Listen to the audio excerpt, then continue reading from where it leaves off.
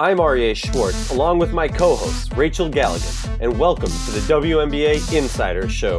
Each week, we got different topics important to the W, using X's and O's along with key stats to bring honest and critical analysis. Rachel, welcome, and happy Monday night. How you doing?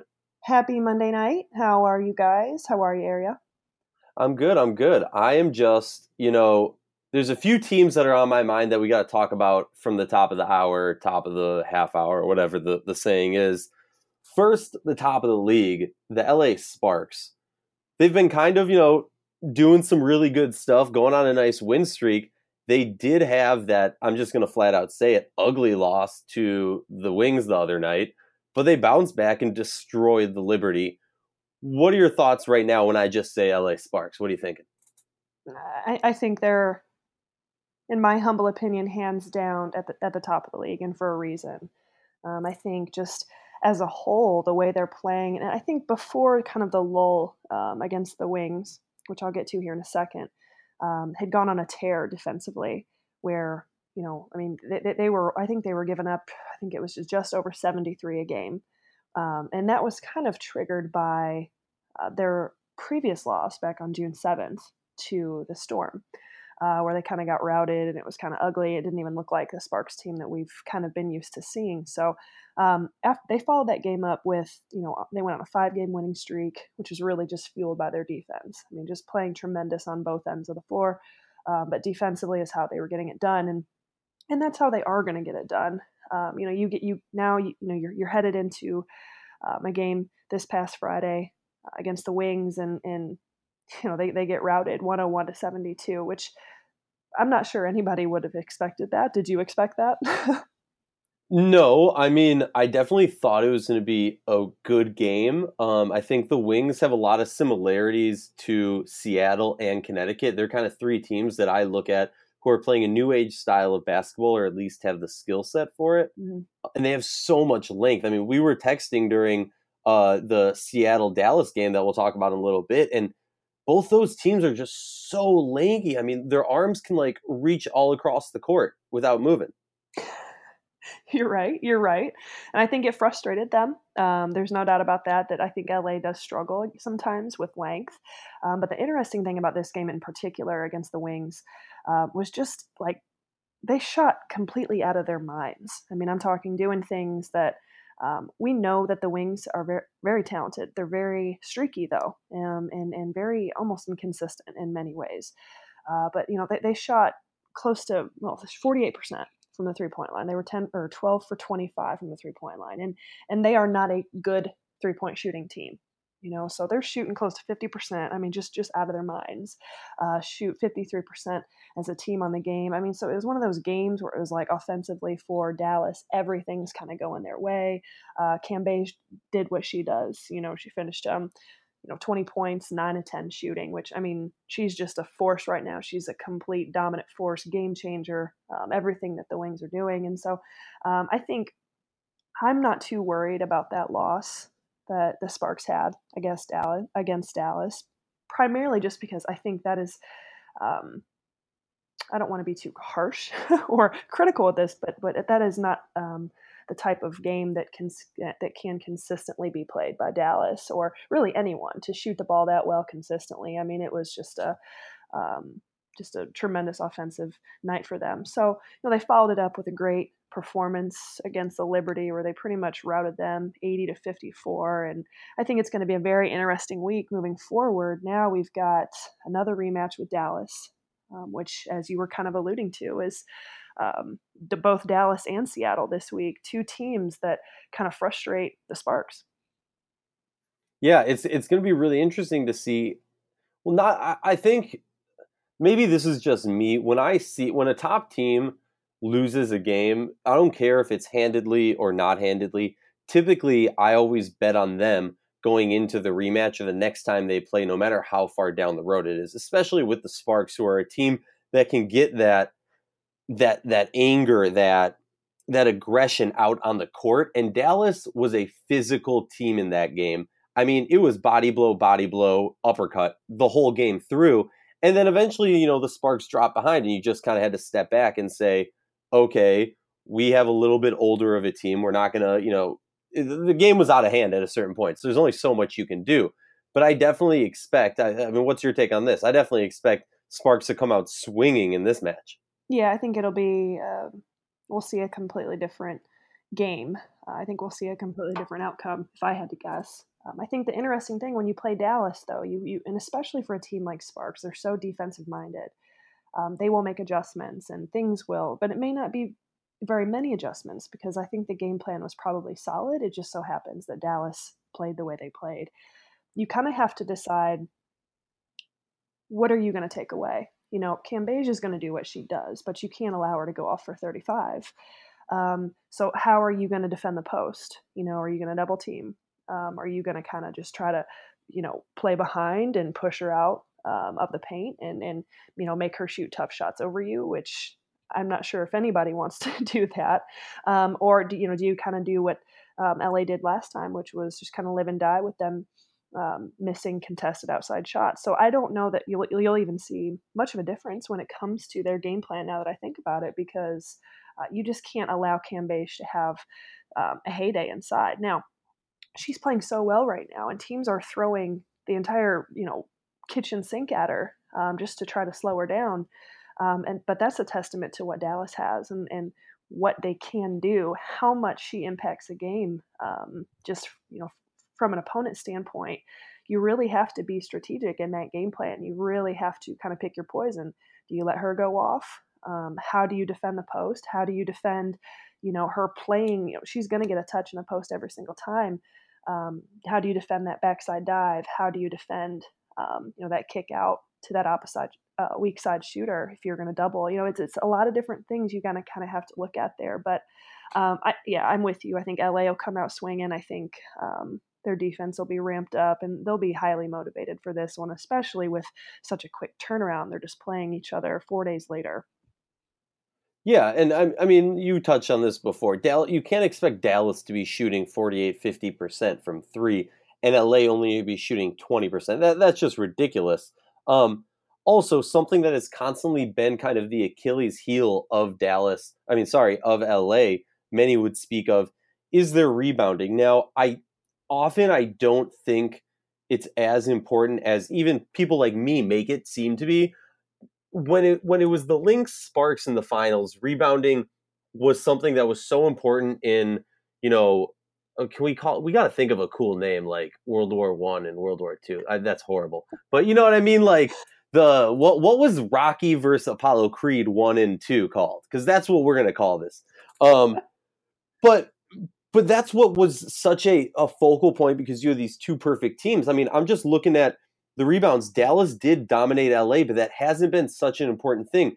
For me, it's much more a question of which Candace Parker is LA getting.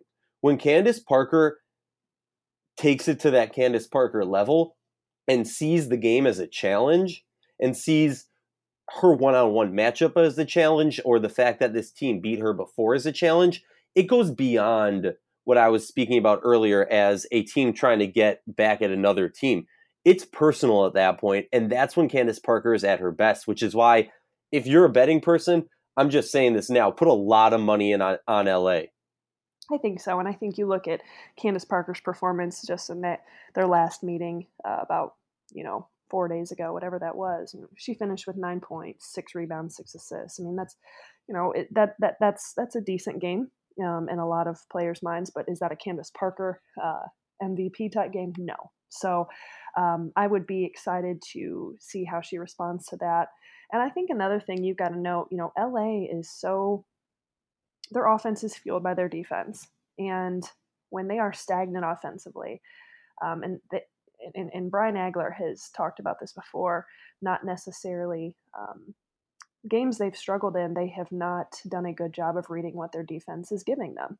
And that's something that they really have worked on, and I think it's gotten a lot better. Okay, will continue to get better. But especially with that mentality of one, letting their offense be fueled by their defense, playing in a transition, getting it up the floor, doing what they do, getting points in the paint is very important to them.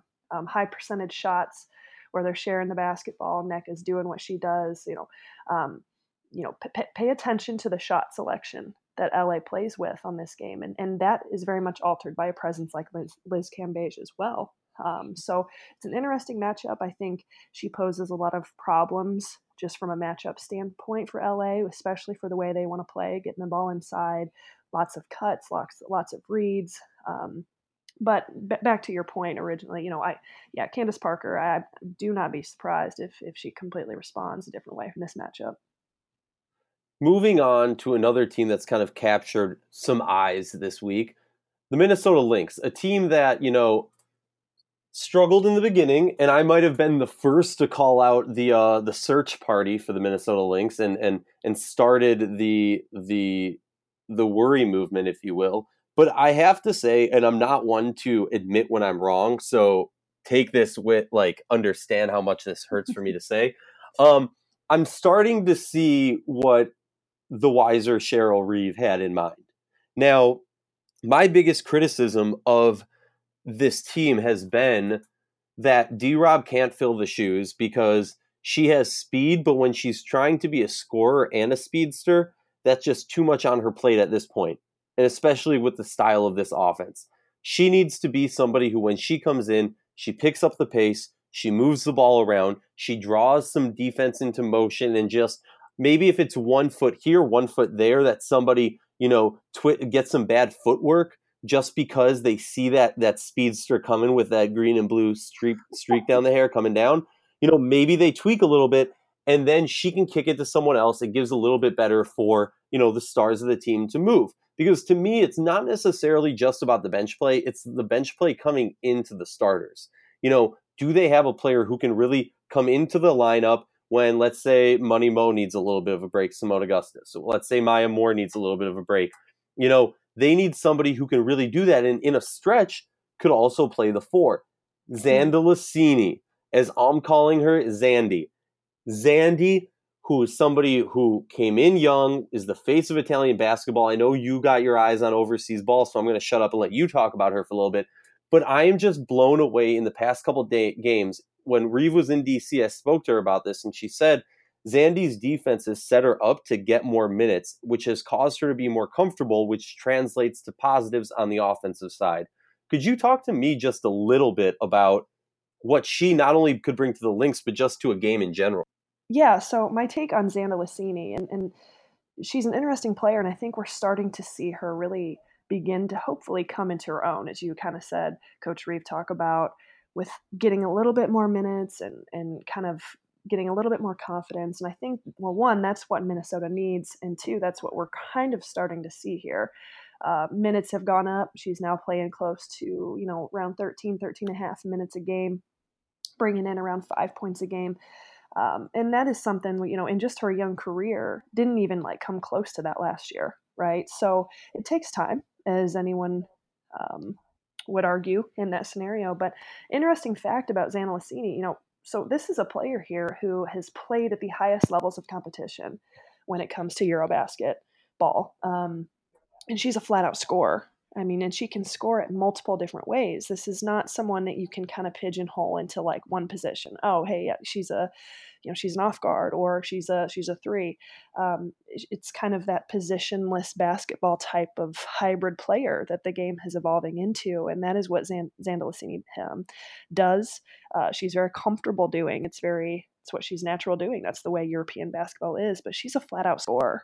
I'm talking she's averaged anywhere from, close to a double-double in last year alone overseas, averaging close to 20 and 10 in Czech Republic. And years before that, it has had games where she scored over 35. So this is a player who knows how to, she's very smart. She's played at a high level. She's played with a lot of these players, even just in her young career.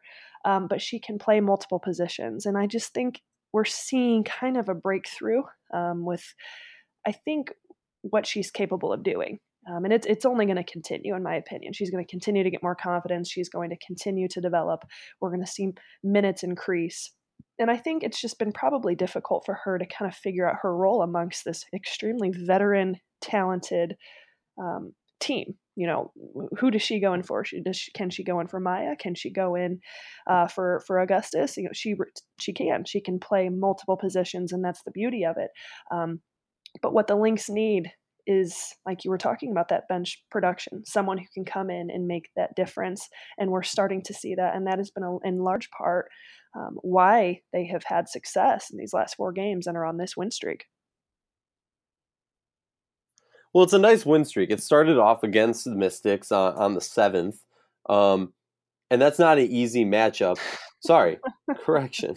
Got a little bit ahead of myself because they lost to the Sun immediately following that. Yeah, I know. That would have been a much better win streak.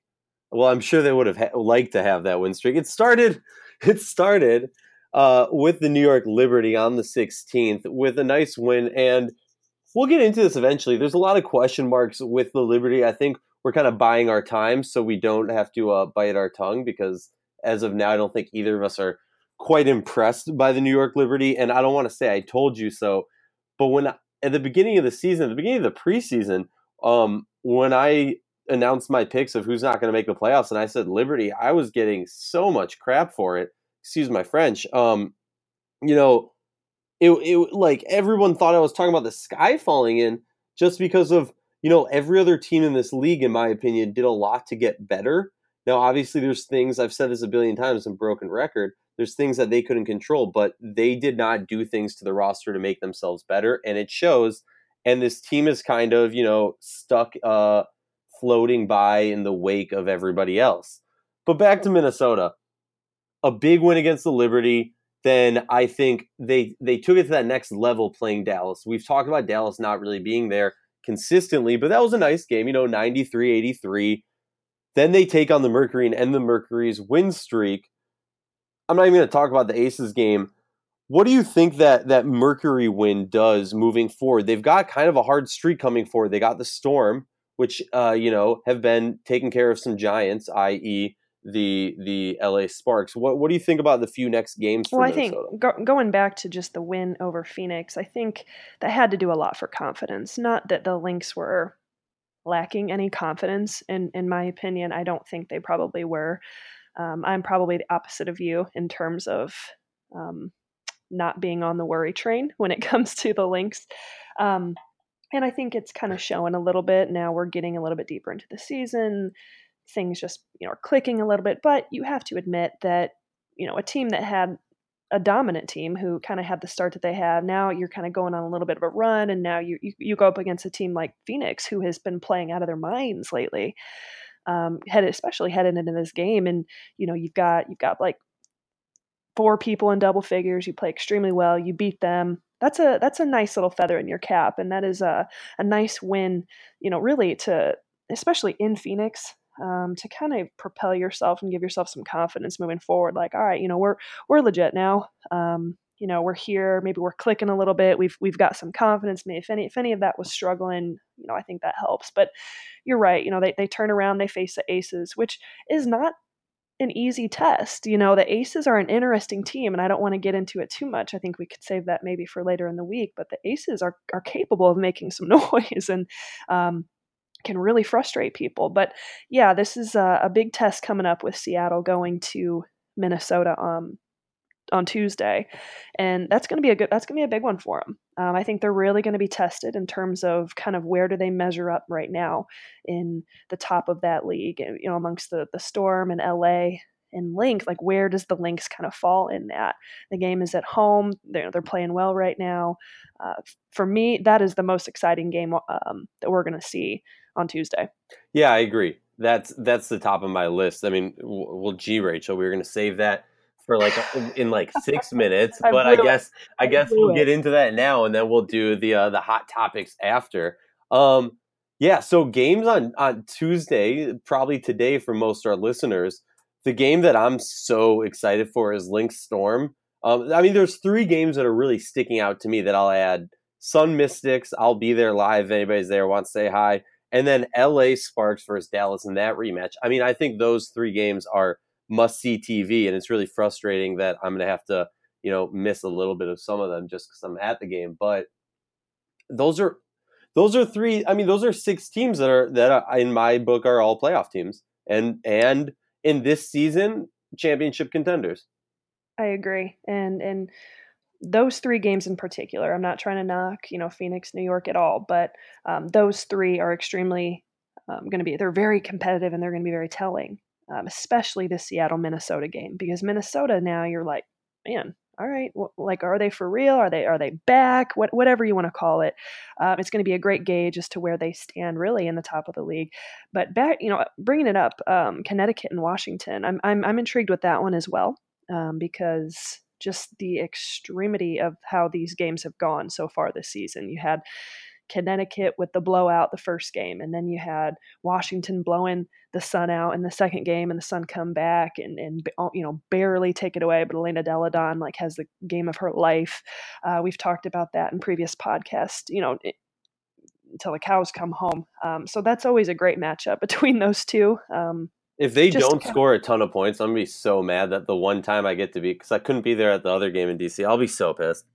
Oh, I think there'll be a lot of points scored. I mean, obviously. I mean, in my opinion, just looking at the numbers, I think there's going to be a lot of points being scored. But I mean, now that I say that, it'll be like the most boring game in history. But 25-24. no, I think that'll be a great game. I think it will be a great just kind of measure between those two. We've seen just some really crazy outlandish games these first 2 meetings. This will be kind of in my mind like a tiebreaker. Like, all right, well, let's level out and let's just kind of like play that third game and kind of like where do these teams really fall in line with each other. And like you said, Dallas and LA, that's a great matchup because I do think that the Wings, their length, their athleticism, and especially their presence inside really frustrates LA. So in a quick turnaround, just playing each other 4 days ago, that one's going to be interesting. So some big time basketball on tonight. Answer me this. All right, Dallas just lost to Seattle in a heartbreak. Sparks win, but have that taste of anger from the last game against Dallas, and we know Agler's very series-based. Who's going to be coming out with more fire, Dallas or LA? Well, I don't know if you heard or read kind of it was a comment that Skylar Diggins-Smith had made. Did you see that? Which one? She just in the locker room after the game, she was just like, "Pardon my French, we got our ass kicked," and she really was just pretty blunt about it, and you could tell she was very frustrated that game. Really, it was anyone's game for the taking, and Dallas really against Seattle just like laid an egg the final 8 minutes. What Just was that, a really 22-0 run? 22-0 run. Dallas's offense was very stagnant. They had some really really bad turnovers that Seattle really capitalized on and just went on that run. It's just it almost like they kind of froze up. They did a good job. I mean, they got the ball inside to Cambage. I don't know that she was working for the deepest position or the greatest position. Credit to Seattle for kind of pushing her out. But she was they were getting the ball inside of her, but she would try to hit the dive and she'd turn it over, or they'd get it into her and she'd try to skip it to the opposite side for a three, and like they'd try to dribble penetrate and take some off balance shot. It was just very choppy, stagnant offense, especially in that fourth quarter, and just some bad turnovers. And then I mean, they didn't guard anybody. You've got to guard somebody. You've got to get stops in that fourth quarter, and they didn't. So Skylar Diggins-Smith was very frustrated. I mean, you could tell she was pissed, after the game with some of the comments that I read. And so I think Dallas, their mentality, especially with her being kind of their leader, has a serious chip on their shoulder. But at the same time, LA probably does too, with them losing to them just 4 days ago. So this is going to be a really highly intense matchup between the two. But I would probably say LA, just from a head-to-head rematch perspective, will have a little bit more of a chip on their shoulder in this game tomorrow. I hear you. And just to talk real quick about that Seattle Dallas game, at the 7-minute and 43-second mark, it was Seattle 72, Dallas 71. The final score was 97-76. Yeah, it got out of hand very quickly. It was like, and even with like around like 5.5 minutes to go, it was still like under 10. It wasn't like out of control. But then after that, it just like blew up, and it was just a complete meltdown from the Wing standpoint. You put together a pretty competitive 38 minutes of a game, and then you just completely fall apart those last 8. I mean, it just shows you how quickly these things can get out of hand. And I went back and watched it last night because I was like, what happened? Um, I watched it live and I went back. I just wanted to watch that fourth quarter in particular to see what was the breakdown. And it was just a lack of defense. Seattle just completely outplayed them in every aspect of the game. But offensively, they were stagnant and just, I mean, just really bad shot selection. And I completely understand why she's pissed off. Well, could you answer something for me? I just want your take on this. Not even answer me this, but just give me your opinion. The whole game I'm watching it, everyone's going on and on about, Liz is going off, Liz is going off. What a great game. And it was a great game. But I mean, just looking at the stat line, I know stat line doesn't say it all, but I mean, this one to me kind of does. Cambage 23, Skylar with 10, Alicia Gray with 12, and then, yeah, 2 people with 9. But like, for me, the whole game, it was Cambage, Cambage, Cambage. She was on fire. No one could stop her. But then nobody else stepped up. When Cambage would go to the bench for a little bit of a breather, nobody else could step up. Do you think like it got to a point where Cambage just couldn't do anything more because she had been carrying the team for so long, or was it more? I think she does run out of gas a little bit, in particular. I mean, if we're just talking about this one game, that's what it seemed like to me. Um, she's such a presence, and she takes such a beating for. Well, she's averaging around 31 minutes a game, which that's a lot. And she's got people hanging on her, people in front of her, people behind her. She's playing out of double teams. I mean, she is taking a physical beating every single night, more so than probably arguably anyone else in this league. So I do think that it gets very difficult for her. I do think it can get very frustrating for her. Um, but just for what you said, yeah, she was dominant in the first quarter or first half. She was, making plays. She was burying people, like completely under the rim, would bury them. And like you get in that position, you've got her size and her strength. It's game over. But you didn't see her doing that in the fourth quarter. She would post up and she'd be close up to the free throw line, or maybe half a step below that. And that's where teams want her to catch the ball, especially late in the game like that. She's not getting deep position. The offense isn't being patient enough to get her deep position, and you can only do that by working the ball at least maybe one or two times on the floor. They did a little bit with her going out there and setting screens and kind of playing on the ball a little bit, but the fourth quarter was just they weren't getting any action out of it. And so I think what you saw was she was probably running out of gas in terms of just her ability to sit down and bury someone, and finish. She struggled to finish more. She only got, I want to say, maybe 4 shot attempts in that fourth quarter. Don't quote me on it. No, not even like 4 shot attempts the whole second half. Wow. That's I don't know how you have such a difference from the first half to the second half.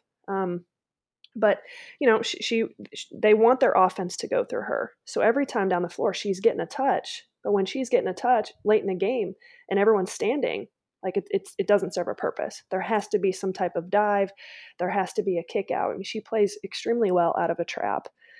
Probably one of the best in the league with her size and her strength. She's very poised with it. She can get the ball where it needs to go.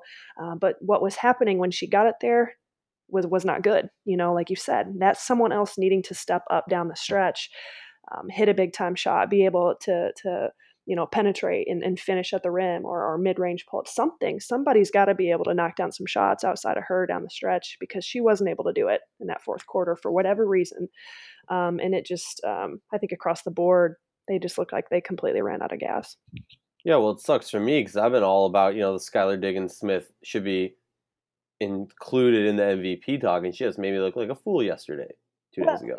and, So, and she had some shots down the stretch that I'm sure she wished would have gone in, and she has been playing at a high level, but I don't think that's enough too. There were some other shots by some other key players in there that like someone's got to step up. You can't just throw it into Cambage every single time and just think she's going to carry the team on her shoulders, especially in the fourth quarter. So I just think offensively they needed to be way more fluid.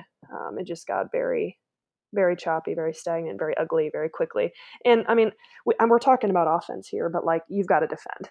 You've got to be able to find a way to stop Stewart from going off and having, like 8 straight points in the fourth quarter. You've got to find a way to sit down and defend somebody, and they weren't doing that at all. I mean, you're putting it nicely. Okay, I got 2 questions for you, and I want rapid fire, kind of like they used to do back at camp. I say this to you, and you just give me the first thing that pops into your mind. Plum's comment about the Lynx, are they old? Right or wrong? Is it bad? Is it good? It's not bad. People are very sensitive, and it's not bad. I think we just got to laugh at it. She didn't mean any harm by it. She apologized. Whatever. Whatever. Next question. All right. Cool. Next question.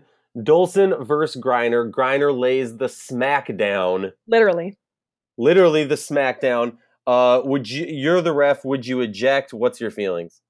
Okay, I have very strict feelings on this. Griner was completely unnecessary. Everyone was talking about an elbow. She literally got smacked in the face. So that was wrong. Dolson definitely, I'm sure it didn't feel good, but might have been on the floppier side of things. A little bit dramatic there. Definitely should have been called out. Definitely should have been teed up. Did not need to be ejected. Boom. You heard it here first. I'm Aryeh Schwartz with my co-host Rachel Galligan. This has been the WNBA Insider Show. Each week, different topics important to the W, X's and O's along with key stats, and we're not afraid to speak our mind.